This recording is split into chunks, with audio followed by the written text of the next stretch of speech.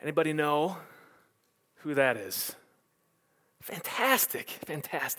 Well, not fantastic in a sense, but fantastic in the sense that you're about to learn something, hopefully. This is William J. Seymour. He was born in 1870 in Louisiana to parents who were freed slaves. He was one of 8 kids and was raised in abject poverty. Just for the sake of time, we're going to fast forward a bit.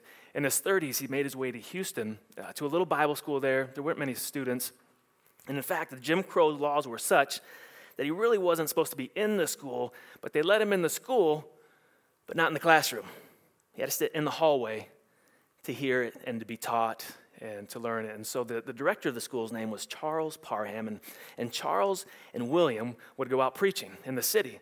And they would sort of preach together, but Charles would only let William preach to black audiences, is where William was allowed to preach. And then in the early 1900s, it was either 1906 or 1907, a church called William to come to Los Angeles to be their pastor, a small holiness mission church.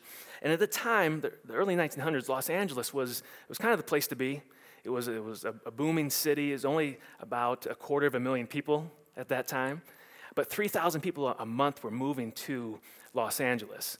And it was, like I said, a growing city, but it was still a city very much divided racially, and the front page of the newspaper regularly shared stories of race issues and just things that are only slightly better today at times. Seymour went to the church, William, and he was quickly uninvited from being the pastor there. He had some views of sanctification where at the time there was a holiness movement where they thought like there was a second work and you would have to be completely sanctified and not sin again, and that's part of the holiness tradition. But he started preaching at a small house. And soon the house could not contain the crowd, so he moved out to the porch, had a makeshift pulpit.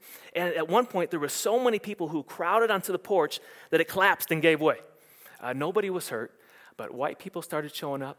Black people started showing up, and so he needed another space to have their services. And so there was an abandoned AME church close to downtown, and the place was in shambles. Like the windows were broken out, it was littered throughout, the doors were barely hanging on the hinges, and it was the perfect place because it was away from the residences, because the meetings that they had were lasting into the night. And then it was also the perfect place because the poor of the poor felt welcome there. Like they didn't have to worry about stained glass and getting cleaned up to come to church. Like it was just come as you are. And there was an incredible revival that hundreds and then thousands of people began to come, some out of curiosity and some genuinely seeking God. And it was men and women seeking God, sometimes dancing, sometimes crying, sometimes shouting. There was no robed choir. There was no hymnals. There was no order of service. It was kind of in the old Quaker fashion, where it was like, who has a word from the Lord would get up and speak or sing. And William rarely preached, and when he did, he often kept his head in a crate behind the pulpit so that he could not be seen. Crowds of 1,500 packed into the small church for 3 years, and during the peak of the revival, services were 7 days a week from mid-morning until midnight. Such was the move of God. It was a multi-ethnic movement, and people representing everybody who was in Los Angeles at the time began to come. And not just Los Angeles, people began to travel from other parts of the United States, people from other countries. They would come to the revival, and they would take the seeds of revival back to wherever they lived. And what began as revival in a black church soon spread all over the world, really. There was one man who recounted that the color line was washed away in the blood. And others came from, like I said, countries returned home with the flames of revival. It was a racially egalitarian movement from the very, very beginning. And not only that, William rejected almost the universal barriers to women in church leadership. There is a picture of the revival leadership, and there's men and women, black and white, in the early 1900s in Los Angeles, this was unheard of. This was unheard of. But the movement was not without criticism. Some of the headlines from the revival said, "Negroes and whites give themselves over to strange outbursts of zeal." You know, I might be all right if someone came to our church and was like, strange outburst of zeal at that church. What's going on? Another one was whites and blacks mix in religious frenzy. Another one, disgusting scenes at Azusa Street Church. And this one, crazed girls in the arms of black men. Those are real headlines there. The revival lasted 3 years, but the impact continues to be felt. This was the beginning of what is known as the Pentecostal movement. And every Pentecostal movement since then traces its roots back to Azusa Street. Whether it's Church of God in Christ, Church of God Cleveland, Pentecostal Assemblies of Canada, the Assemblies of God, Foursquare, and worldwide, the estimates are that there are 2 billion Christians around the world, 2 billion. A quarter of them, 500 million, identify with the Pentecostal charismatic movement. And it started with a poor black man from Louisiana. We are still feeling the impacts of William Seymour today around the world. February is Black History Month. And I would encourage you to intentionally, in some way, not in some way, just learn something about Black history this month. Especially if you are not Black, take the time to do that. And it's easier than ever. There's websites, podcast. There's a podcast that's on my phone that I go to occasionally. It's called History That Doesn't Suck. That's the name. And there's a number of good podcasts on there. And you're like, Matthew, I don't even know white history. You know what I'm saying? Why should I learn Black history? The reasons are many, but we are to love our neighbors as ourselves. And learning history of a people says, I love you. I appreciate you enough to learn something about you. And so, it's all right. We can have some zeal for that one. All right, okay. Now, something else you could do, there is a museum, the Black American West Museum. Our very own Davon, I haven't seen Davon here this morning, but Davon is a filmmaker, he's a director, and on February 22nd, February 29th, 2 upcoming Saturdays from 3 to 6, they are highlighting some of his films at the Black American West Museum. So you could support one of our own and also learn some history at the same time. So anyway, so we're going to completely shift gears for a moment and to another story called The Wonder of Waco. Like, what is the wonder of? Oh, okay. We got a fan. All right. Well, you'll appreciate this story then. In 1999, the Baylor Bears from Waco, Texas, college football team was playing UNLV, the Rebels, I think, Nevada, Las Vegas. Neither team was any good in the late 90s. Like UNLV had lost 16 games in a row, which covered multiple seasons. They had won the previous week, and now it was early September, they go to Baylor to play. Baylor, like some teams go undefeated, Baylor went defeated. Like that was how they ended up in 1999, they were 1-10. But on the Saturday afternoon in September, their luck changed. And with less than 30 seconds left against UNLV, they were up 24-21. They had the ball, and they were within 10 yards from scoring another touchdown. But if you know anything about football, all you have to do is what? Take a knee. You just have to take a knee, clock runs out, game over. But the coach was so tired of losing, and he wanted to instill in his players like a cutthroat mentality. Like, we are going to change things up around here. So he called a running play with less than 30. Again, take a knee, game's over. So it's almost like trying to run up the score, just a little bit. So the quarterback takes the ball, hands it to the running back. The running back goes up the middle. He gets hit at the 3-yard line. But like any running back, when you get hit, you don't stop. You keep your legs churning, right? what happened. I want to show you what happened right here. So, Baylor shot more. Instead of taking a knee with time running out, the Bears played for one more touchdown, and they got it. Only it was UNLV scoring the points. The Rebels have the football. UNLV's going to score a touchdown. The Rebels have the football. Kevin Talent stole the football. There's nobody in the stands. I don't know if you saw in the back there. That's it. They would have won if they had just taken a knee. Sometimes, as Christians, we just need to take a knee. That's my whole point. Like, our pride gets in the way, and we, for whatever reason, we don't pray. And a Christian who doesn't pray is like a functional atheist.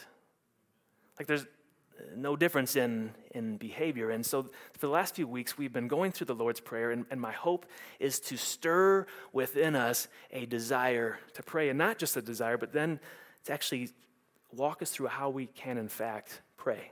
Because I think prayer sometimes can be intimidating, like I don't know what to say, if I'm saying the right word in the right order.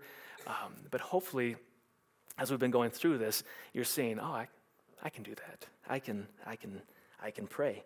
And today we're looking at the Lord's Prayer, the prayer that Jesus taught his disciples. And we've said that this was a model prayer, and it was a model of prayer. Like to pray these words exactly as good, and also to use just kind of the steps of this prayer in our own words is also helpful. So today I'm going to read from a different version. We're doing a different version every week just to get a little different perspective. And today is from the International Children's Bible. So here's what it says. So when you pray, this is Matthew chapter 6. Matthew chapter 6, verse 9 says, so when you pray, you should pray like this. Our Father in heaven, we pray that your name will always be kept holy. We pray that your kingdom will come. We pray that what you want will be done, here on earth as it is in heaven. Give us the food we need each day. Forgive the sins we have done, just as we have forgiven those who did wrong to us. And do not cause us to be tested, but save us from the evil one. The kingdom, the power, and the glory are yours forever. Amen. Amen. Today we're focusing on that phrase that said, we pray that what you want will be done here on earth as it is in heaven. Traditionally, this is thy will be done on earth as it is in heaven. Which that seems like a strange prayer at first. I mean, isn't God's will always done? Isn't everything that happens God's will? Don't answer that yet. We're going to unpack that a bit. In Scripture, God doesn't speak directly very often. Occasionally, he speaks directly. Usually, Scripture is a record of how God moves and how God works, but rarely does God just come out and speak audibly. Well, he speaks audibly to this guy named Job. Job had had a rough go of it, bankruptcy, sickness, his kids had been killed. Like, you can understand, Job was not living his best life now, all right? And he cries out to God, and God finally responds to him, but not like we would think. And these are in Job 38. It's in the Old Testament. Job 38, this is how God, just a portion of how God responds. God says, where were you when I laid the earth's foundations? Tell me if you understand. Who marked off its dimensions? Surely you know. Who stretched a measuring line across it? On what were its footings set? Or who laid its cornerstone while the morning stars sang together and all the angels shouted for joy? Who shut up the sea behind doors when it burst forth from the womb? When I made the clouds its garments and wrapped it in thick darkness, when I fixed limits for it and set its doors and bars in place, when I said, this far you may come and no farther. Here is where your proud waves halt. Have you ever given orders to the morning or shown the dawn its place that it might take the earth by the edges and shake the wicked out of it? And the chapter just goes on. God is like, Job, what amount of understanding do you have? And you would think that this almighty God who laid the foundations of the earth, who shut in the sea with doors, who commands the morning, puts the stars in their place, sends forth the lightning. It goes on to talk about the Leviathan, who's like this mythical dinosaur type creature. And it says, plays with him as with a bird. You would think that this God could get us to do his will. I mean, you would think that if God could impose his will upon the seas and the stars and the clouds and the Leviathan, that he could impose his good and gracious will upon his two-legged creation. Or maybe you think, well, yeah, Matthew, of course God does. Yes, that is in fact how everything that happens is God's will. And because after all, if God is almighty and can do whatever he wants, right, therefore his will must always be done. So if that is the case, then it's God's will for the coronavirus outbreak. Like if that's the case. If that's the case, then it's God's will for immigrant children to be held in cages at the border. If everything that happens is God's will. If everything that happens is God's will, then it's God's will that the transatlantic slave trade happened, or that unborn children never see the outside of their mother's womb, stillborn, or abortion, or the opioid, thank you, crisis is God's will. 15,000 people die a year from overdoses and opioids. Or every time a young man in the neighborhood is killed by violence, then that too must be God's will. Or any number of things. You guys get to where we're at here? But maybe rather interpreting our lives by the events in our lives as God's will, we look at Scripture. There are some things that we know are in fact God's will. God's will for us to do. We can start with the Ten Commandments. We know it's God's will for us to honor God above all others, to not take God's name in vain, to not murder, to honor your father and mother. Can I get a witness? Down front. We know it's God's will that you not commit adultery, that you not steal, that you not covet. It's God's will that you should obey his commandments. So have you always done God's will? No, you have not. So the better question is, how many times every day do I not do God's will? And if you haven't done God's will all the time, and I haven't always done God's will, then I would say that God's will is not always done. And God's will is not always done.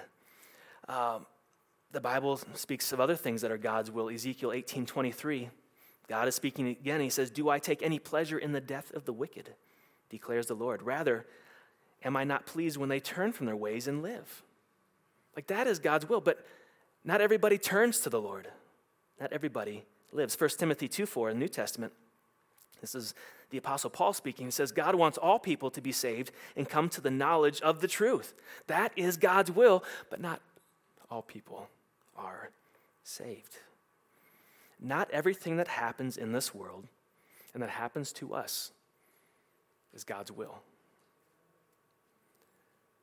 Not everything that happens to us in this world, or the things that happen in the world, is God's will. In fact, much of what happens in this world and to us is not God's will. That's why he sent Jesus into the world, because his will was not being done. And man's will is often opposed to God's will. Now, there's just one caveat here before we go further, is that God's ultimate purpose, I don't mean to say that God's ultimate purpose can be thwarted or that God has lost control. There's this, we like things to be very neat and clean in our American minds, and when we come to Scripture and to God's will, but God's still being over everything, like there's some things where we just don't know how it all works.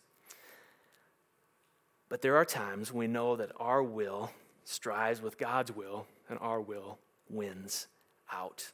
And this is further evidenced by the second part of the prayer, which says, on earth as it is in heaven. Because apparently, where God is fully reigning, where he is fully king, there is no disputing, there is no pushback against God's will. Like when God in heaven, we're praying that thy will would be done on earth as it is in heaven. So apparently in heaven, when God wants something to get done, there's nobody stopping it from happening. But on earth, we pray on earth as it is in heaven, because on earth currently, there are times where, in fact, we can thwart God's will and what he wants to accomplish. And it's not just us. There's systems, and we do have an enemy, Satan, who at times can thwart what God wants to happen, just for a time. Not that God is out of control. And so thy will be done on earth as it is in heaven is a prayer that God would overcome. It is a prayer that heaven would increasingly, or that earth would increasingly have the life of heaven brought to it, the joy of heaven, the peace of heaven brought here among us. It is an invitation to imagine a different world, a world that God meant, a world that God designed, and that will, in a way that he will ultimately make it. And so to pray thy will be done is twofold. It's to see like there are some things wrong in the world. There's some things wrong in my life, but we step in at the same time we pray, believing that God can, in fact, bring his presence into that situation. We desperately need God's will to be done in this world and in our lives. Now, for those who are parents, you might have had what some people label a strong-willed child. I've got just a picture I want to show you here. Like if you had a strong-willed child, one day I'll be happy my daughter is an independent, iron-willed human with an unrelenting, strong voice. But not today. Not in the grocery store. Like, right, everybody's felt that, and I'm not going to put that on any of my own children. That label, that is. But if we think about it, each one of us is that strong-willed child when it comes to God's will and our will, and we butt heads with God. We want our will to be done. We want our way. That is the American way. Frank Sinatra, what did he sing? There we go. My way. Like we want, and anything that stands in our way is to be cursed. Right, as Americans, we want our freedom, we want our choice, and we think that is the ultimate. So to come into this prayer, the Lord's Prayer, and to say, no, not my will, but your will. This is not an easy prayer. And I think Jesus knew what he was doing when he gave us the progression of the Lord's Prayer, starting with Father, starting with kingdom, thy kingdom come. Because if there's a kingdom, it implies that there is in fact a king in the kingdom. And then when the king comes, the king's will is enacted. That's the next step. And so if we're praying thy kingdom come, the next progression is thy will, the will of the king be done. And this prayer, at a deep level, Jesus is directing us to pray against ourselves. He is directing us to pray against ourselves. We are directed to pray for what we do not by nature want. We do not by nature want God's will. By nature, we want our will. That is what we want. John Wesley prayed this prayer, and it's been attributed to him, but he stole it from someone else. It's all fine. It's fine. But this was his prayer, and it's called the covenant prayer. It's in the Wesleyan tradition. He said, I am no longer my own, but thine. Put me to what thou wilt. Rank me with whom thou wilt. Put me to doing, put me to suffering. Let me be employed for thee or laid aside for thee, exalted for thee or brought low for thee. Let me be full, let me be empty. Let me have all things, let me have nothing. I freely and heartily yield all things to thy pleasure and disposal. And now, O glorious and blessed God, Father, Son, and Holy Spirit, thou art mine, and I am thine. So be it. And the covenant which I've made on earth, let it be ratified in heaven. Amen. Amen. This is our worst nightmare. None of us, if you've ever been in a relationship or you're married, like just within your marriage, like how often do you say, no, not my will. It's your will, right? As you wish. We don't often say that because there's just something about our human nature that wants our way. We want compromise as long as the other person is compromising to what we want. That's the type of compromise that we want. But this prayer of your will, give me all things, give me nothing. Use me, lay me aside. Let me suffer, let me prosper. I put myself at your disposal. I am not my own anymore. Like that is not an easy prayer. That is not an easy prayer. It's a prayer against ourselves. And so when we come to the Lord's Prayer, we've prayed it for years. Maybe you grew up in a tradition that prays it and it just becomes something that we go through. But then when you stop to think about what you're saying, like this is, the Lord's Prayer is self-shattering. You've heard of something that's earth-shattering? The Lord's Prayer is self-shattering. It's a prayer of surrender. It's really an impossible prayer. It's really an impossible, except that Jesus wasn't teaching us a theoretical prayer. Jesus drank his own medicine. Jesus drank his own medicine. The night when Jesus knew he was going to be betrayed, he was praying with his disciples. And in Matthew 26, it says, Jesus went with his disciples to a place called Gethsemane, and he said to them, sit here while I go over there and pray. He took Peter and the two sons of Zebedee along with him, and he began to be sorrowful and troubled. Then he said to them, my soul is overwhelmed with sorrow to the point of death. Stay here and keep watch with me. Going a little further, he fell on his face to the ground and prayed. When was the last time you fell on your face praying? My Father, if it is possible, may this cup be taken from me, yet not as I will, but as you will. Then he returned to his disciples and found them sleeping. Couldn't you men keep watch with me for 1 hour? He asked Peter. Watch and pray so that you will not fall into temptation. The spirit is willing, but the flesh is weak. He went away a second time and prayed, my Father, if it's not possible for this cup to be taken away unless I drink it, may your will be done. And when he came back, he again found them sleeping because their eyes were heavy. So he left them and went away once more and prayed the third time, saying the same thing. So Jesus in the garden is now praying what he taught his disciples to pray. And I would just have to imagine that this was not the first time that Jesus has prayed this prayer. Because when the disciples said, Jesus, teach us how to pray, Jesus taught them how he prayed. And now he is facing, Jesus knows what's coming. He knows the torture that's coming. He knows, and I don't even know if it was the disgrace of being stripped and beaten and naked that was on his mind as much as it was, he knew the full wrath of God was going to be coming. He knew that the Father was going to forsake him. My God, why have you forsaken me? And yet he prayed, not as I will, but as you will. Martin Luther said, never man feared death like this man. Jesus knowing what was coming. And in that moment, Jesus' will is not done. If it's possible, Jesus was like, if there's any other way, but not my will, your will. And Jesus is not rescued. He is arrested, he is tried, he is bound, he is beaten, and he is killed. There is no rescue for Jesus in his prayer. And this does not look like heaven coming to earth. This looks like darkness winning. But because Jesus submitted to the Father, he won by losing. Jesus triumphed by losing. And he conquered sin and death, but only by submitting to the will of the Father. Thy will be done. Is that your prayer? Is that your daily prayer? God, that your will would be done.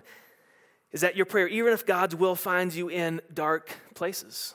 Thy will be done. Is that your prayer, even if God calls you to go against your natural inclination? Is it your prayer, even if God calls you to live by a different sexual ethic? This is not a surrender to a cosmic blowhard or someone who doesn't love us. Remember, this prayer starts with Father. It's a surrender to our Father, the one who knows the beginning from the end. And the only way to completely surrender to your will to the Father is through Jesus Christ. Because Jesus says yes where we said no. Jesus says yes where we say no. And he takes our fallen will, our inability to say yes to God, and he takes that upon himself, even that upon the cross. And Jesus prays as we should and in our place, and he prays on our behalf, not my will, but yours be done. The will of God was and is done in Jesus Christ, completely fulfilled. And the will of God is done in us when we are in Christ. George MacDonald is a writer, a thought leader, and he says there's two kinds of people. There are those in this life who say, thy will be done, and there are those who say, my will be done. And at the judgment, God will look at those people who said, my will be done, and God will say, okay, your will be done. And they will get their will. They will get their way, life without God. The Lord's Prayer. It's just light and fluffy and not much to think about. Today I want to encourage you. We're going to take a moment and have a time to pray, a time to pray, thy will be done. And Najee, could you have, they're coming in a minute. And Brandy, I'm going to have you put back up the prayer of the Wesleyan prayer. The one, I am no longer my own, but thine. Put me to what thou wilt. So what I'd like us to do as Najee plays is to take a moment to pray. You can stay seated if you'd like, and to consider, are there times, and maybe just make it recently, like, was there a place this week where I went with my will and not God's will, where I pushed back against God's will in my life? And I would just encourage you to pray, Father, thy will be done on earth as it is in heaven. And just like some of the other prayers about hallowing be thy name, start, think of it in circles around you. God, may your will be done in my life as it is in heaven. You can move it out into the neighborhood. You can move it out into the systems. God, may your will be done in the schools in our neighborhood, in the economics in our neighborhood. May your will be done in the systemic racism that still exists. May your will be done in those things as it is in heaven. Those are all very appropriate prayers to pray. Those places where God's will is not yet being done, because we stand in God's way of that. So just take a moment as Najee plays and make that your prayer. God, would your will be done?